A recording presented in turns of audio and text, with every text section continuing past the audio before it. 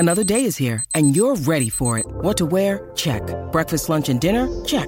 Planning for what's next and how to save for it? That's where Bank of America can help. For your financial to-dos, Bank of America has experts ready to help get you closer to your goals. Get started at one of our local financial centers or 24/7 in our mobile banking app. Find a location near you at bankofamerica.com/talktous. What would you like the power to do?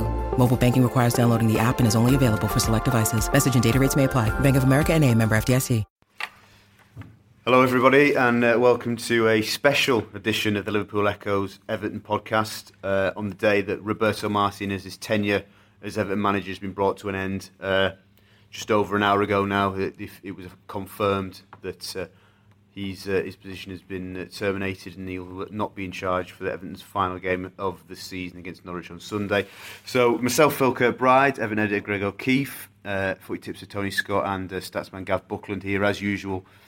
Sort of chew the fat and digest and go through the events of the day, and obviously last night as well. We have to sort of talk about that. Greg,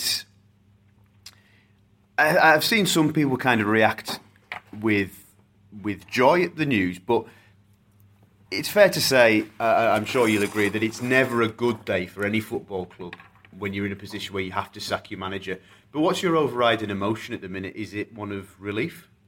Yeah, I think relief is the apt one. I mean, it's not for me to tell other Evertonians how to feel.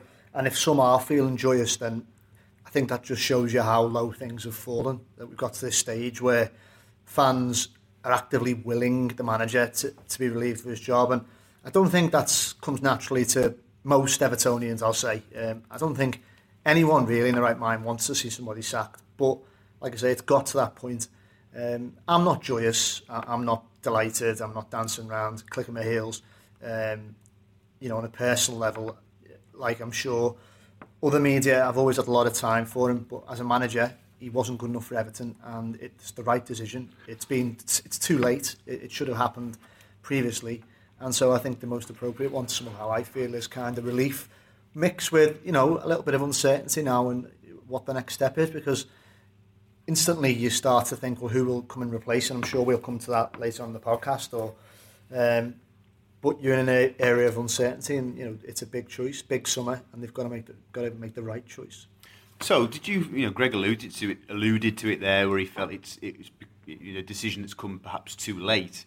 Did you start to believe that in fact it maybe wasn't going to happen, and that the board, given their sort of perceived silence over the issue, were in fact sticking by Roberto, and we weren't going to come to this junction? I think, to be honest, I thought he was going to see the season out.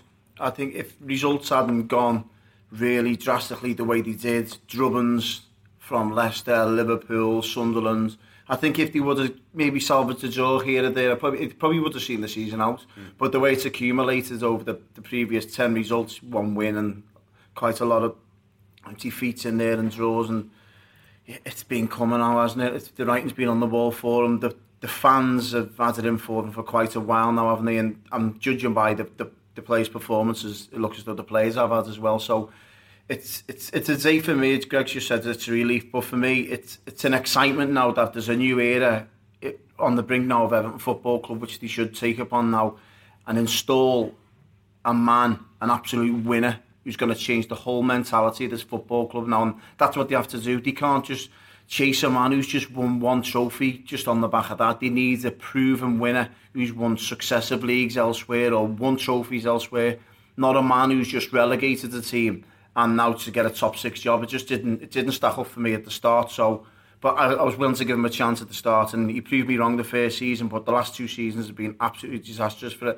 Everton Football Club. But yeah, back to your question, the writing's been on the wall for a long time, and it's in my opinion, I think it's an exciting time to be an Evertonian now. They've got to make sure that this one is a big, big sign for Everton Football Club.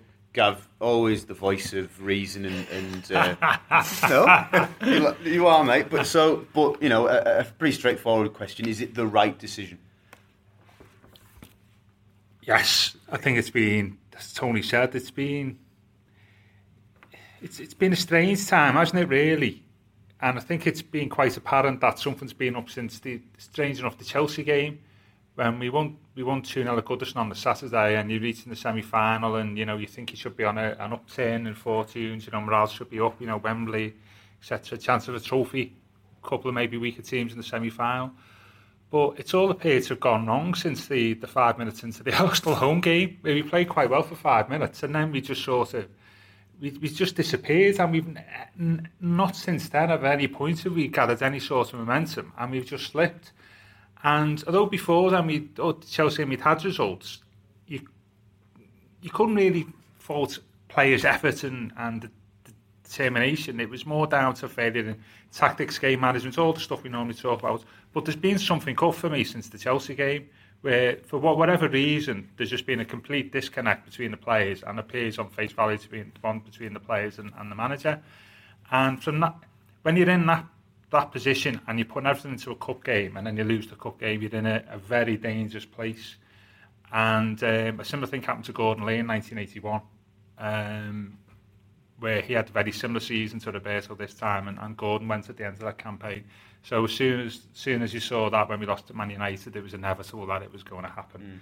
And on that basis, whatever happened in pre-season, you bring players in, it has to be the right decision. It's interesting what Gav said there, just to pick up on it.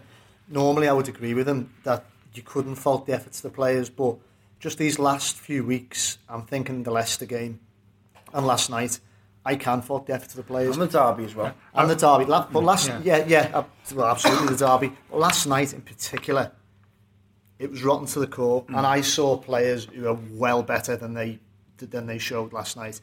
It was insipid, it was weak, it was powder puff, and they got had off by a team who just about scraped into the staying into the Premier League. It was inexcusable for me. Yeah, I didn't say that there's been effort and stuff since the Chelsea game. There was beforehand for me. We were let down by tactics, etc. But there has been what you're saying just since the Chelsea game, and that's the mystery for me. But why it's one of the high points of the season, we've just gone completely. I thought you were saying that you can't fault the effort. No, only before the Chelsea game. Yeah, I agree with that. Since Chelsea, since 5 minutes into the Arsenal game, we've just gone downhill completely. And I support everything you said. See, I'm not having this. This has been 2 full seasons. And Roberto Martinez wouldn't have got away with this at Tottenham. Would he have got away with it at any club who want to prolong themselves to be a big successful club? After last season's bottom half finish, he would have been bulleted out the door. I totally disagree. He was lucky after last season, a bottom half finish with them group of players, and then to be. He forced himself to get on the back of the first. So that doesn't matter. That doesn't happen in football anymore. Like you've got to have success straight away. Them generation of times where it's about my project for like 3 or 4 years. It doesn't happen in football nowadays. You've got to have success straight away. If not, you're out the door. That's just the way football is now. Yeah, but at the end of the day, because after the second year or third year, it's obviously not worked for him at Goodison, and we are where we are at the moment. And I just. My emotion is sadness. I always think it's sad when the club, like Everton, statue, you're not in the habit of sacking managers every 10 minutes. Like other clubs. It goes back to where we started. It's not. I can't see how it can be a particularly pleasant day because you've got to a position where you have to sack your manager. Question that I'll throw to each and every one of you, because I'm sure that individually you have a different point. But I'm interested, Greg. I'll start with you. Kind of a twofold question. At what point do you think the manager lost the reasoned supporter? And secondly, at what point did you, on a personal level as an Evertonian, begin to question his position and ability to do the job? It's a good question. When did he lose the reasonable supporter? I would say he lost the reasonable supporter. I mean, it's a contentious one, isn't it? Because I wrote that piece last week whereby I said the ordinary Evertonian, and it's difficult to, you could say, well, what do you mean the ordinary Evertonian? The point I meant was someone who's maybe not as immersed in it, plugged into Twitter, always scrolling through social media. Someone maybe of my dad's generation who's got a season ticket, who doesn't have Twitter or Facebook, goes to the game, goes home, doesn't think too much about it afterwards, albeit he will have a grumble over a pint. And that wasn't a criticism as it's been perceived by a lot of people as. I wasn't having a pop at people who are, as I said, keyboard warriors.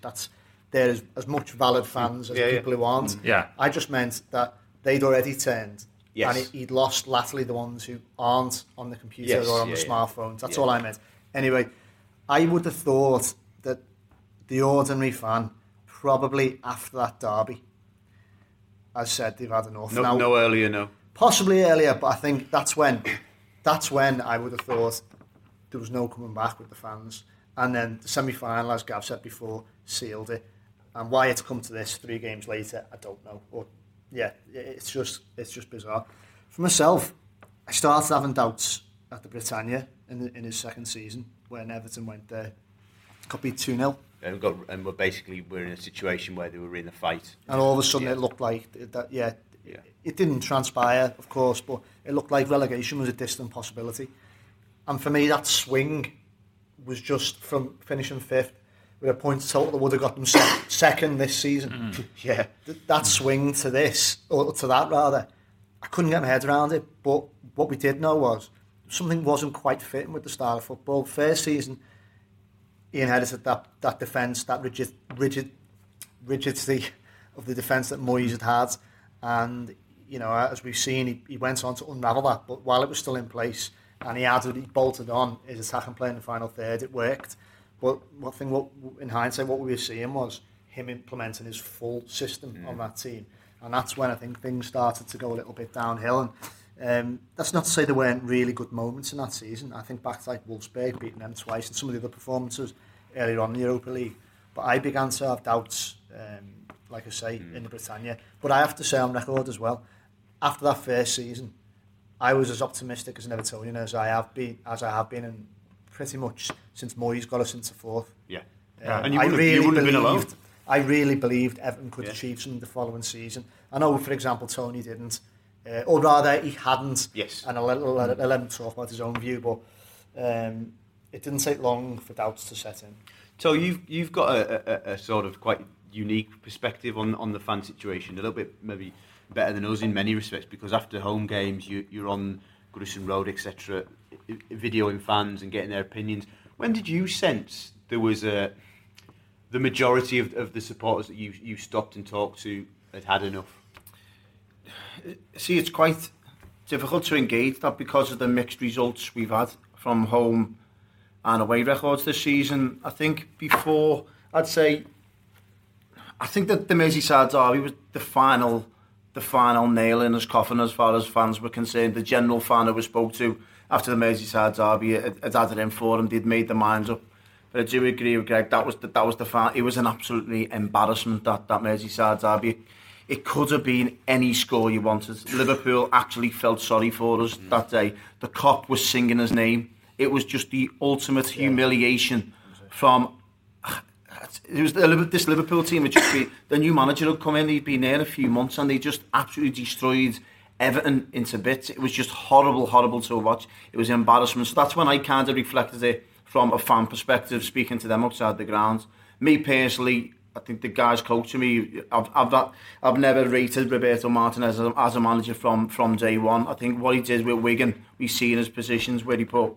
I think Paul Jewell was he done well with Wigan. He got them top half finishes. So did Steve Bruce. But he relegated Wigan at the end of it. Yeah, he won a trophy. They beat Manchester City in a final. Yeah, he won a trophy. But on the back of that, he got the Everton job. So when you're looking at it, you're thinking, he relegated the team but got a top 6 job. That wouldn't happen. That shouldn't happen. Why should Everton be getting a manager that just relegated the team? And I was quite vocal at the start when I said this. And it's basically looking at Alex Neil, who's relegated Norwich, getting the Southampton job now. That's effectively what it is. It should never have happened. I think Everton was far too big a club for Roberto Martinez, and it's been proven. You just hit on an interesting point. Sorry, Gav, we'll take your... But you've just reminded me there. If you think at the time, cast your mind back to summer 2013, Martinez got the job, as we know, but the other names around it weren't very tempting. Yeah. They weren't very... It seemed to me as if the shortlist was pretty weak. It was. It felt like a shortlist of one. You had Ralph Rangnick, no one's ever heard of. You had the then Porto coach. You'll have Phil Neville and Malky Mackay and everyone. Mark Hughes is always perennially linked. Stubbsy applied, he was just getting into his managerial Alan career. Stubbs, whose name will no doubt be bandied about again. Your David Weir's this world, your Mark Warburton's, maybe we'll come into it this time, I don't know. But it wasn't very enticing. So what I hope is, my hope for 3 years on, is that the shortlist is a lot more enticing and a lot more ambitious. Yeah, but it's funny that, I mean, just to finish that point off, strangely, considering we're in the 11th or 12th in the table, to a manager, we're probably far more attractive club than what we were 3 years ago when we were 6th, ironically enough, for lots of changes within the Premier League. And also, Martinez, unless very much mistaken, was seen with the owner of the club across the park, wasn't he? Yes. So it couldn't have been just Everton who were in trance. So that's an interesting sideline. For me, going on Greg's point to picking one person who's rational, my mate who's rational, he said for him it was after the West Ham game at home. It's interesting. I wondered if people. He said from his own perspective and the people around him, and also watching the body language of some of the players at the end when they came off the pitch with the substitutes and so on, and losing the game from 2-0 up after what being a good performance up until 75, 80 minutes in. He said the West Ham game at home was, and I think that was that the last league game before the Arsenal game? I think it might have been. The Chelsea game was in between. I think it might have been. So maybe that was the tipping point. For me personally, it's a bit of a difficult one, but I think in terms of really saying this is enough, probably the derby, I can only say was just in 40 plus years of watching derby matches, it was just the most horrendous experience. And laid out in front of everybody our faults that have been so apparent this season. By and large, that repeated last night.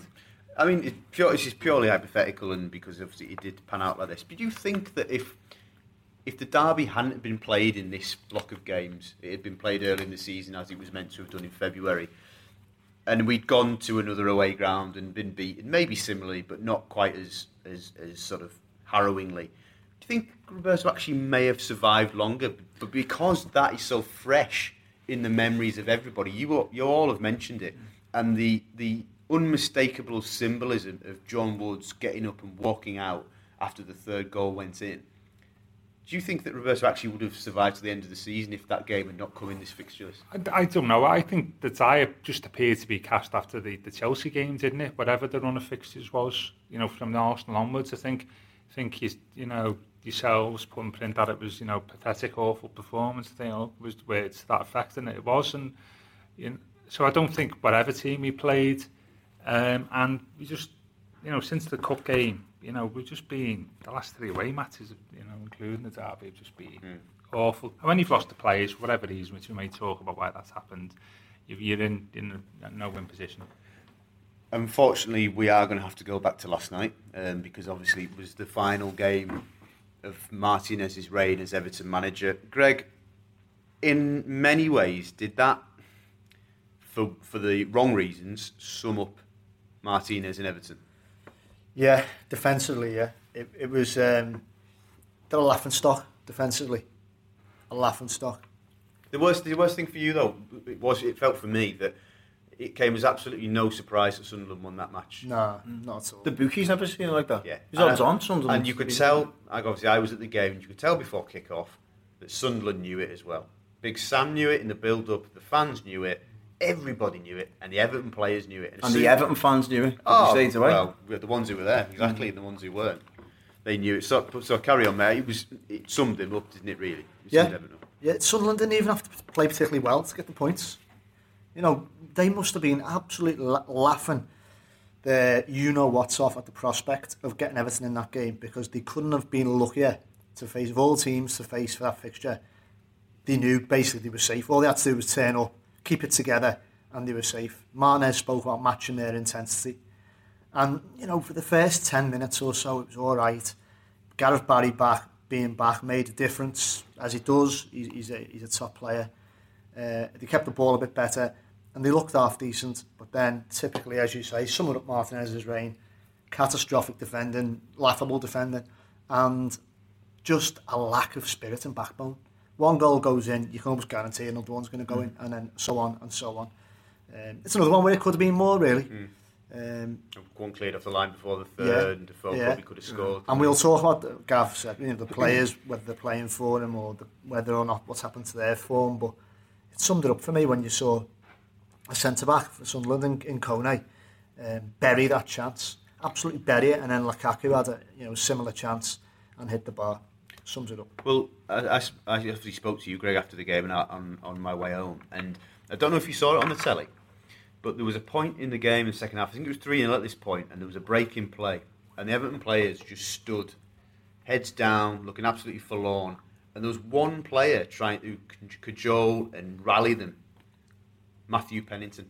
The 21-year-old, the most inexperienced player on the pitch, trying to get the rest of them up. And that, for me, was that I just knew then. That was the confirmation that they had just lost everything.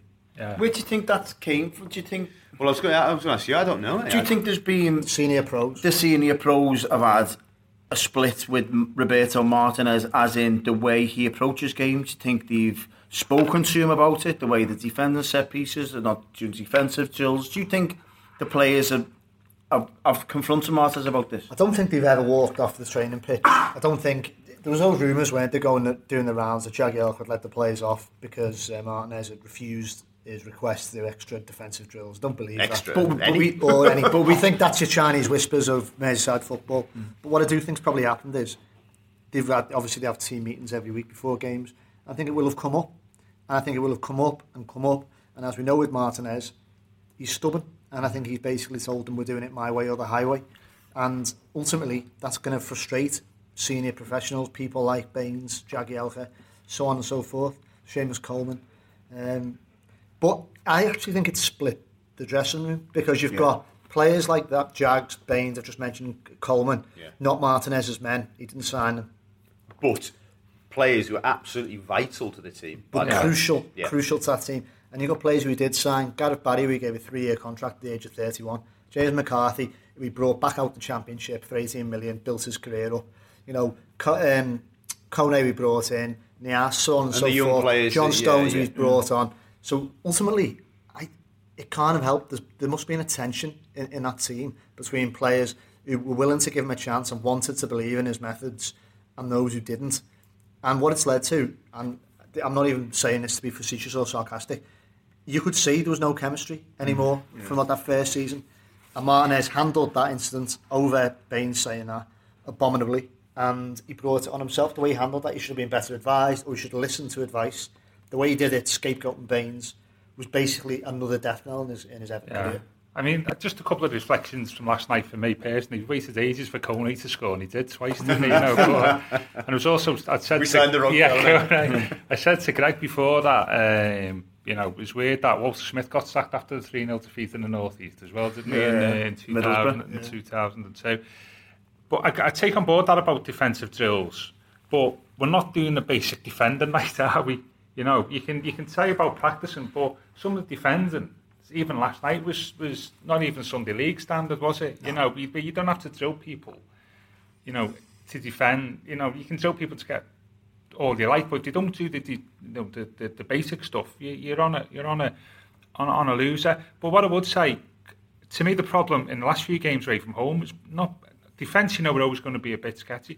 Is there's just absolutely nothing. There was nothing further up the field. We're basically playing 4 players at the front. That might be Rom, Morales, Barkley, take your pick cleverly. And they're all 4 or 5 individual players, weren't they? There was nothing, no cohesion, no to play. They said we were like individuals. Yeah, there was, and that was apparent in the derby, wasn't it? We just at various points had, like, say, Rom, I think Morales played, didn't he, and Ross, just getting the ball deep and just running at defence because there was nothing around them. There was no players, pushing forward, no full-backs pushing forward. And that was the real sign for me that something was wrong with the Martinez team, which is normally you would expect to do that. Wasn't. What I was angry with yesterday is the substitution at the end. Leon Osman. No, you're getting beat 3-0 against Sunderland. Oh, surely that would have been a great chance for Tom Davis or Kieran Dowd to come on, get a bit of experience. He brings Leon Osman off onto the pitch and thinking, what was the point in that substitution? We've been screaming for the youngsters to get a game over the last couple of weeks, and he hasn't hardly done it. I think you could have laid the pressure off yourself by doing it, and he's playing the same Darren Gibson, Leon Osman, Tony Hibbert, Tim Howard, and thinking, they're going next week. What's the point? So I think he's known for a long time, Roberto, because if he didn't know he was going to get the sack, then he wouldn't be playing these. He'd be looking towards the next season because this season is gone. So you'd be thinking, brought some youngsters in for next season. So obviously, to me, he's known quite well for a long time. He's going to be getting the sack. I disagree. I don't think he has known he's going to be getting the sack, because I think he's bringing on Osman and people like that. That's showing me that he still believes that he's going to be in the job. Because for whatever reason, because it's very short-termism, isn't it? Maybe it was an attempt to somehow get back into the game, or I don't know what it was. But if he was thinking long-term, then he would be bringing on your Dowells and your Davises and using them even. But surely he'd use the kids to gain experience in a game like Leicester, in a game like Bournemouth for next season. What's he done by playing because Gibson? He was trying to save his job, wasn't he? Yeah. So he was trying to probably thinking a win here or a point there, it might just whatever. I agree with Greg. I think that's... He did speak about the...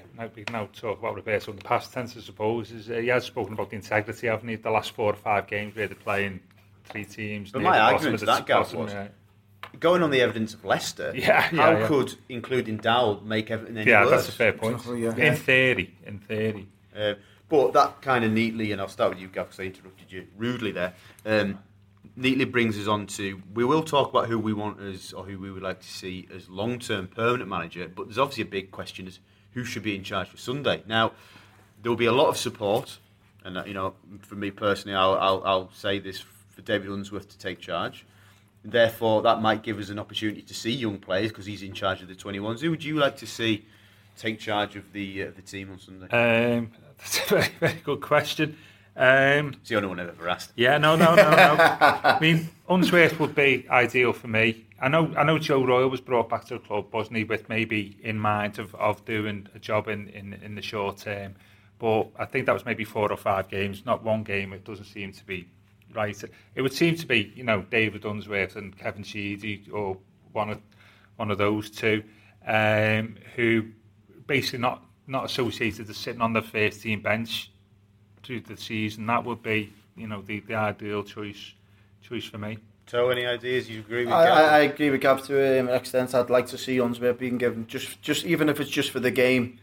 Unsworth in charge and Big Dunkers as his right-hand man. I think it would just give the fans some kind of heart and soul back in the football club, which they think they've lost over the past few seasons. For me, I think the whole stadium would start to get a sense of, an excitement again, a buzz around the ground, that they've got 2 of their own there on the bench that they can relate to. And I just think the passion on the pitch as well. Yeah, if we do get beat, so what? There's some kinds of passion. I've seen Roberto Martinez over the past couple of months, and his figure, his body language on the line is just, it looks terrible. So at least you've got some kinds of passion on the line, and the fans can relate to that. It would be good to see. Greg Gav mentioned Kevin Sheedy, who's done a great job of the 18s this season again. You would welcome him maybe to be on the bench. Just going to say, for me, it would be Sheeds with Duncan alongside him. I think that's what, in my opinion, would really pick up the crowd in the sense that Tony's talking about. I think David Unsworth, don't get me wrong, terrific potential as a youth coach, done really well with the under-21s, but that, for me, can't be allowed to overlook what Kevin Sheedy's achieved consistently over the last 5 seasons. He's done wonders with the under-18s. He's proven to be a brilliant coach. He's a legend anyway before he even gets on that training field with the young lads. He's got a special relationship with Duncan. They've bonded well. They worked together with the under-18s previously. And I would give Sheeds and Duncan a chance. I make the point is, what is the just personal position with Duncan? Because he's been sitting on the bench, the first team bench with Roberto for what? 18 months, is it? Feb 2014, was it? I think longer.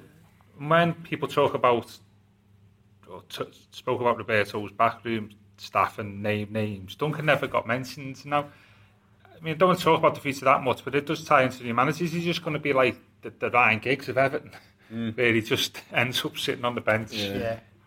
Sort of. I think but nothing happening. You've got to be allowed to speak up and speak your mind. Yeah. I think what you've seen is you've seen Roberto and his confidants from his Wigan days. You've seen his assistant manager Graham Jones.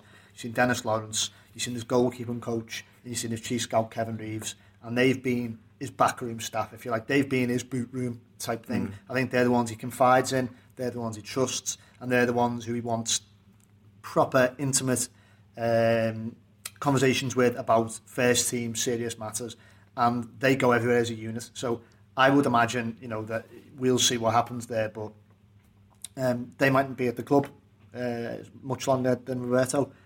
What I do think is Duncan's separate from that in a way. Duncan was at the club beforehand. Obviously, Roberto was the one who gave him the chance to step up into first team management, and I think Duncan will probably reflect that he owes Roberto for that, because it was quite a brave move when he did it. Brave and savvy as well. But I think Martinez is shrewd, and I think he's always kept Duncan at arm's length. I don't think Duncan's been able to have much of an input into team talks or tactics, and I think he's kind of almost been there as a figurehead. Well, Duncan gave the best team talk of the season on the pitch against Villarreal, didn't he, after the game? At the end of his testimonial. Had the place in tea, isn't he? Yeah. So obviously the big question now is who is to replace Roberto Martinez. There's obviously a couple of early front runners, if you like. Frank de Boer, via his agent, and his brother today has made it pretty clear he would like to come to Everton. So I think that's a given that he's very much interested in the job. Ronald Koeman's name has been mentioned. Manuel Pellegrini. Mark Hughes was a surprise one as well. So we'll start with you this time, mate. If there's anybody on that list or anybody else you would like to mention, maybe a certain Portuguese European Cup winner, who would you like to see be the new manager of Everton? It goes without saying, I'd absolutely love to see Jose Mourinho in the hot seat at Goodison. He's just an absolute born winner. His CV just speaks for himself. It's just, I think Everton have at least go and sound him out. I was going to say, hand on heart, how realistic do you think that is? I think it's going to be quite difficult, obviously, because Jose's heavily linked with the Manchester United job, and he's going to be looking at Champions League clubs, isn't he? He's not going to be looking at teams in the bottom half. So Everton are going to have to offer him a huge package, aren't they? But if you're Moshiri, you say, listen, just give us a 2 or 3 year contract. There's money to spend in the summer. We've got some, in my opinion, some cracking youngsters in the squad. Just give us box office stuff. That's what we want. Obviously, you're going to see that with Jose Mourinho. The fans are going to be... It'll be unbelievable for Everton if they could even... As I said, go and even sound him out, speak to him. If he turns us down, so be it. At least Everton have showed their ambition and they're attracting big names. I'd love him here, obviously, but I can't see it. If not, I'd like to see Ronald Koeman. I think he's got Premier League experience. He's worked wonders with Southampton. They're getting the best players robbed off them every season, and yet they're still finishing in the top 6. They've beat all the big teams this season. I think Ronald Koeman for me. Gav? Yeah, I mean, one thing about Mourinho, what I would say, and I think Tony's right, I think the conversation needs to be had, is you getting Mourinho as a manager in 2016 is a completely different beast to the one he was in 2004 in terms of his in terms of how the players react to him, in terms of the tactics he employs, in terms of his own personality. Do you think though that somebody as high profile and as a force of nature as he is, even if it's diminished slightly now, coming into Everton would actually have that same impact? That's what I'm saying is, what do we want? Do we want somebody who's going to attract players because of their name? Or somebody said to me, funny enough, on the way up here, what we need is somebody who's on the way up, not on the way down. So, a Moyes type appointment. But the downside, say, it's more of a risk. Yeah, it's more of a risk, and would they attract the top players, or is it the middle ground, which is sort of like what Tony was alluding to? The Bears, your Koemans. I mean, the Bear has obviously been mentioned quite a bit, conveniently leaving Ajax this week. Strategic timing. Yeah. The thing with that is, Tony was telling me before about winning trophies, and that's right. I think that's good, but it's where you win the trophy sometimes is just as important. And the Dutch league is a bit like the Portuguese league, isn't it? There's only going to be 2 or 3 teams who are in with the shout every season. Now, you could end up getting a Mourinho who's capable of doing it, or you could end up getting a Villas-Boas who has a great record at Porto, who wasn't capable of cutting in the Premier League, who has a trophy list as long as your arm at Porto. So it doesn't necessarily mean that because you won trophies in other countries, ergo you're going to be successful here. But I think it depends what you want. And the other thing about Tony, something that mentions is, if you have a look at history, management appointments always tend to be the complete opposite of the person that's gone before. That's just like human nature. Yeah. Right, okay. So Tony was talking before about Roberto being a bit passive on the touchline, a bit cool.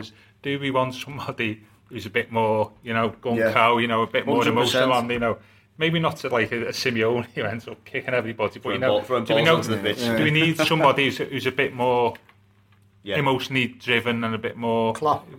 Well, of that ilk, it's rather not than kind of beat around the bush. That's the kind of person. Definitely. Rather than the cool, scientific sort of, low profile on the touchline. And like do you think that what you say there is actually even more important, given that the home form has been so bad for 2 seasons? That is the first job of the new manager, isn't it? And therefore, does that go hand in hand with his personality? Absolutely, yeah. And I think that's right. So so you've got to win trophies. You've got to be able to attract players. You've got to be able to wind the crowds up and the players. Yeah. It's quite a big ask that you get down to. Very few people. We've got to be realistic. I think you're going to end up somebody between Mourinho and that upper start of 3 or 4 coaches, and sort of maybe what we've been sort of used to looking at in the past. There'll be somebody within that gap that we'll end up getting. Greg, all that considered, then, does that rule out the man known as the Premier League gentleman, Pellegrini? Is he too similar in footballing style to Roberto? Yeah. Do we need to move quite significantly away from that? On a personal level, I just don't think Pellegrini would be an option that would excite me. Funnily enough, before he went to City, I would just, he was coming on the back of doing a really good job in Spain. Ambitious manager, loads of experience, but capable of taking a club that didn't have the biggest resources and moving them forward with some exciting winning football. Then I would have said he would have been a good appointment. Not so much now, but it's difficult, isn't it? There's a reason why people are paid a lot of money to go and headhunt and identify talented managers who can tick all the boxes that we've discussed, and then some. And that's where you talk about this element of risk. Do we just kind of like throw everything onto another young manager who's on, as you said, on the way up? I almost don't think that's the right choice now. But at the other end of the scale, I don't think we should go and approach a manager who's, got a CV as long as your arm. Dare I say, someone like Martin O'Neill? It makes me shudder. Or even Pellegrini, really. Although Pellegrini's obviously, achieved things on a bit of a different scale. At the moment, Koeman seems the sensible option. But I have to be honest, it doesn't really excite me. It doesn't really make me think we're going places. I don't see him galvanising our team the way Klopp's got. I think Liverpool must thank their lucky stars for the timing of the way they got Klopp and the timing of when Rodgers went. And I wouldn't say it was an accident. I think it was quite interesting. I think probably, I would guess that they'd already spoken to Klopp on some level. And they've got probably one of the best managers in Europe for me. Yeah. And again, we're talking about ambition, but reality has to come into it. But just pausing reality for a second, I'd approach Klopp's successor at Dortmund, Tuchel. I'd go and sound him out. He'll probably say no, because Dortmund, probably at the moment, a bigger club, attracting bigger players. And signing a lot of players. Exactly, in the Champions League. Yeah. So I can't see him saying yeah. But then I'd go and look at maybe Unai Emery at Sevilla, exciting manager, achieve things. Again, hopefully he'll have won Europa League next week, so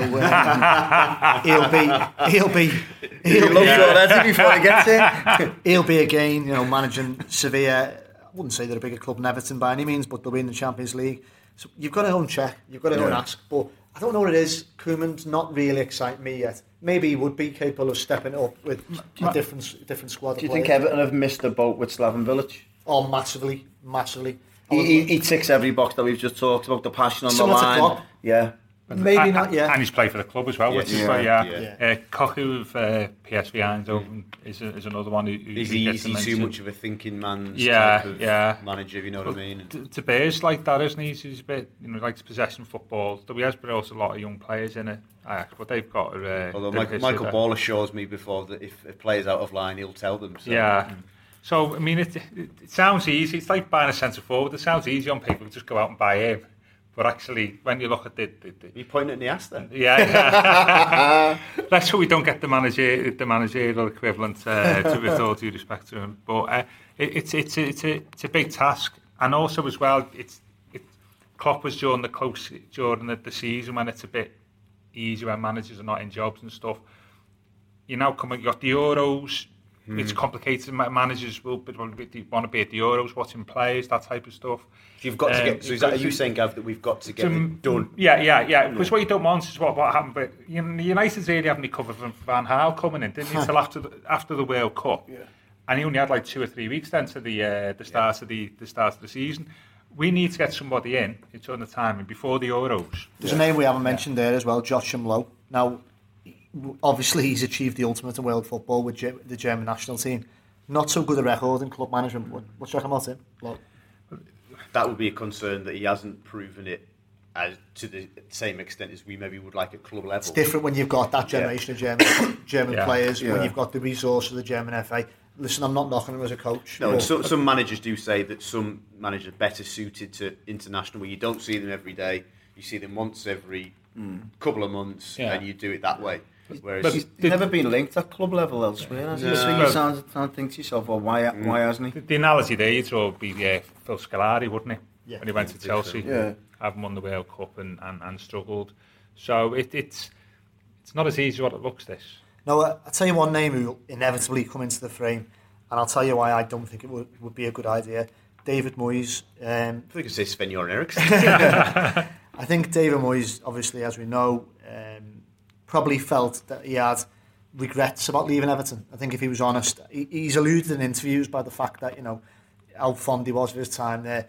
And if anything, his career subsequently will have taught him that, ironically, as he always used to say to players, the grass isn't always greener.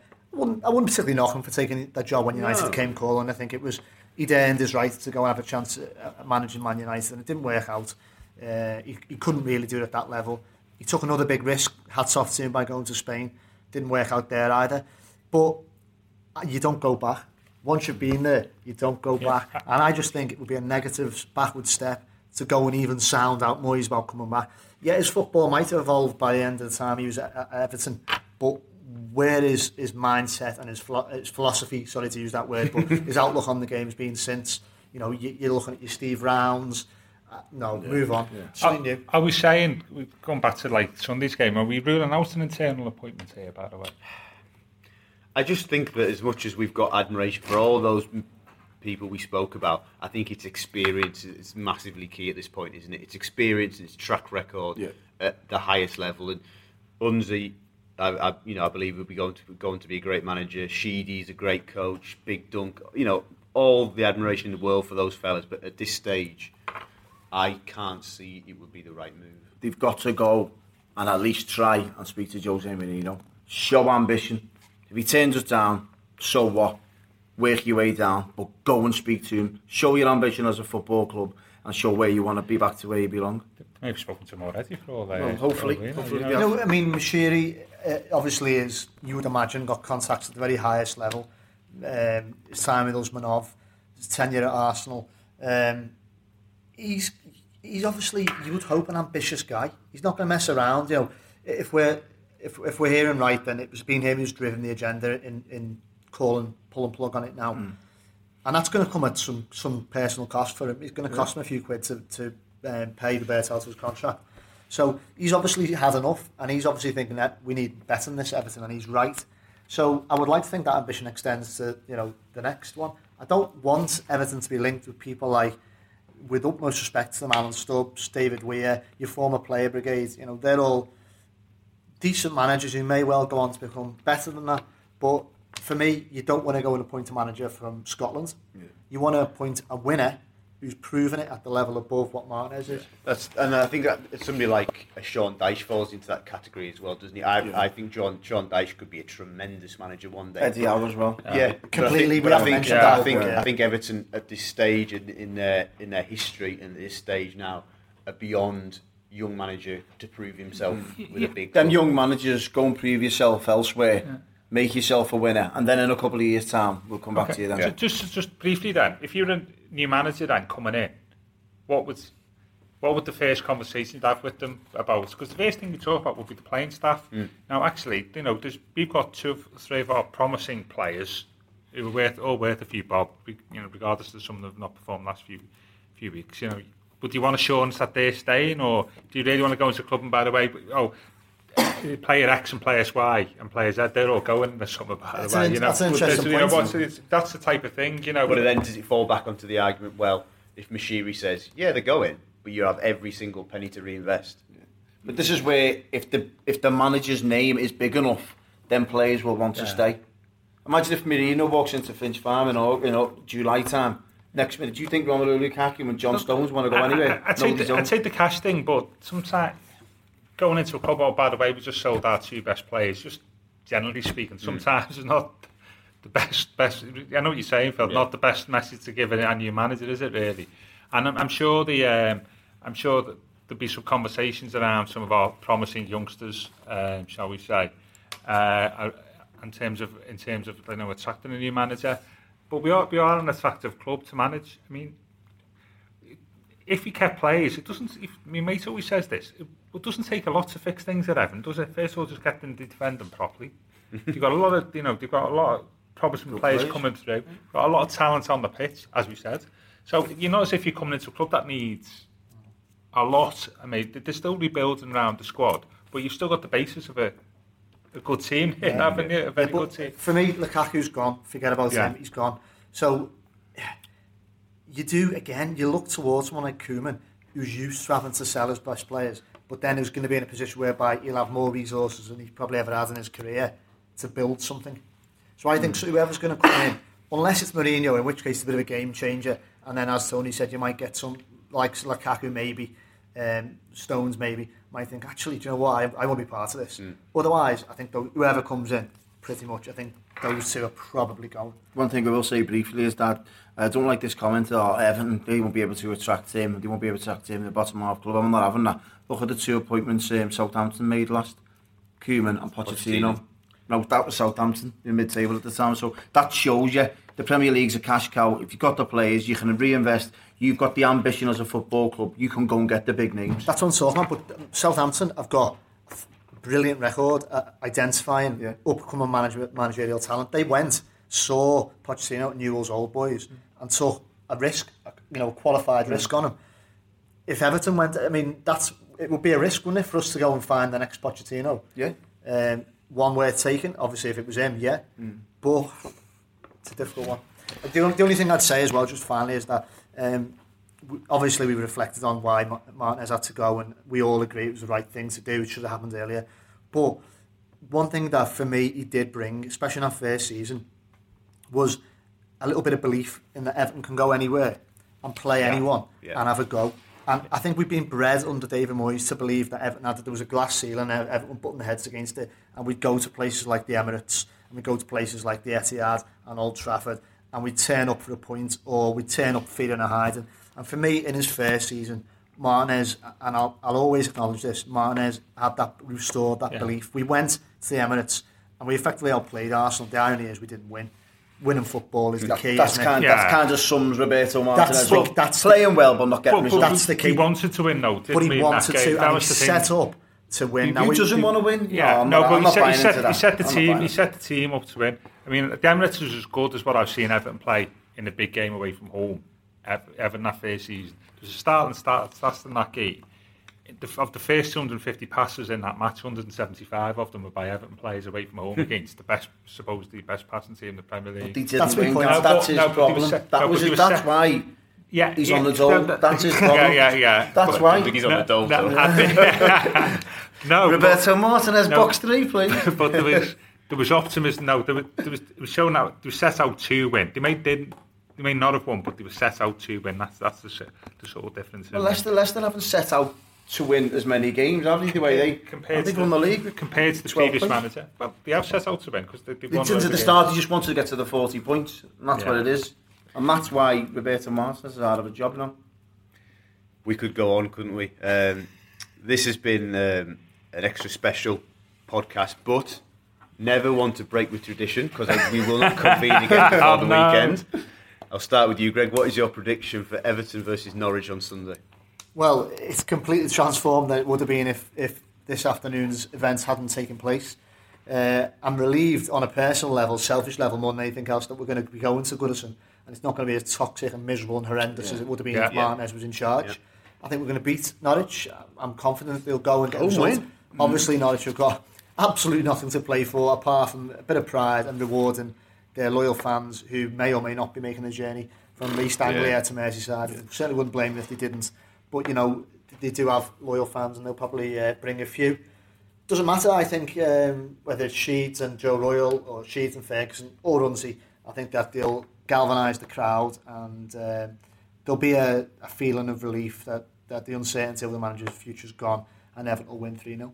So? I agree with Greg. I think there'll be an excitement around Goodison Park on Sunday afternoon. I think Everton will absolutely take Norwich to the cleaners. I think it'll be a feel-good factor back to Goodison. But one thing I will say is that the timing of this now, more importantly, with Roberto going today, I think it's for the better of the likes of your Tim Howard, Leon Osman, Stephen Pienaar, Darren Gibson, Tony, but all these players now will probably get the send-off that they deserve. Do you know what I mean? If Roberto would have been there on Sunday, it would have been a vendetta towards Roberto Martinez, and that would have been a sideshow. These players now will get the send-off they deserve, so the timing's right for me. Yeah. I'm going to slightly think of a Greg's scoreline. I'm going to go 3-1 to Everton, and hopefully Stephen Naismith to score for Norwich. Because if he scores, I think he'll get a round of applause. Yeah. That'll be good to see. Yeah, I think something similar. I think the Blues will win 2-1 and will end a very disappointing season on some sort of high. But thank you very much for listening. If you managed to get all the way through, that's over 15 minutes, which must be a record for us. But it was exceptional circumstances, wasn't it? But we'll meet again next week to discuss the first game of the post-Martinez era. And stay tuned and stay online for all the latest news.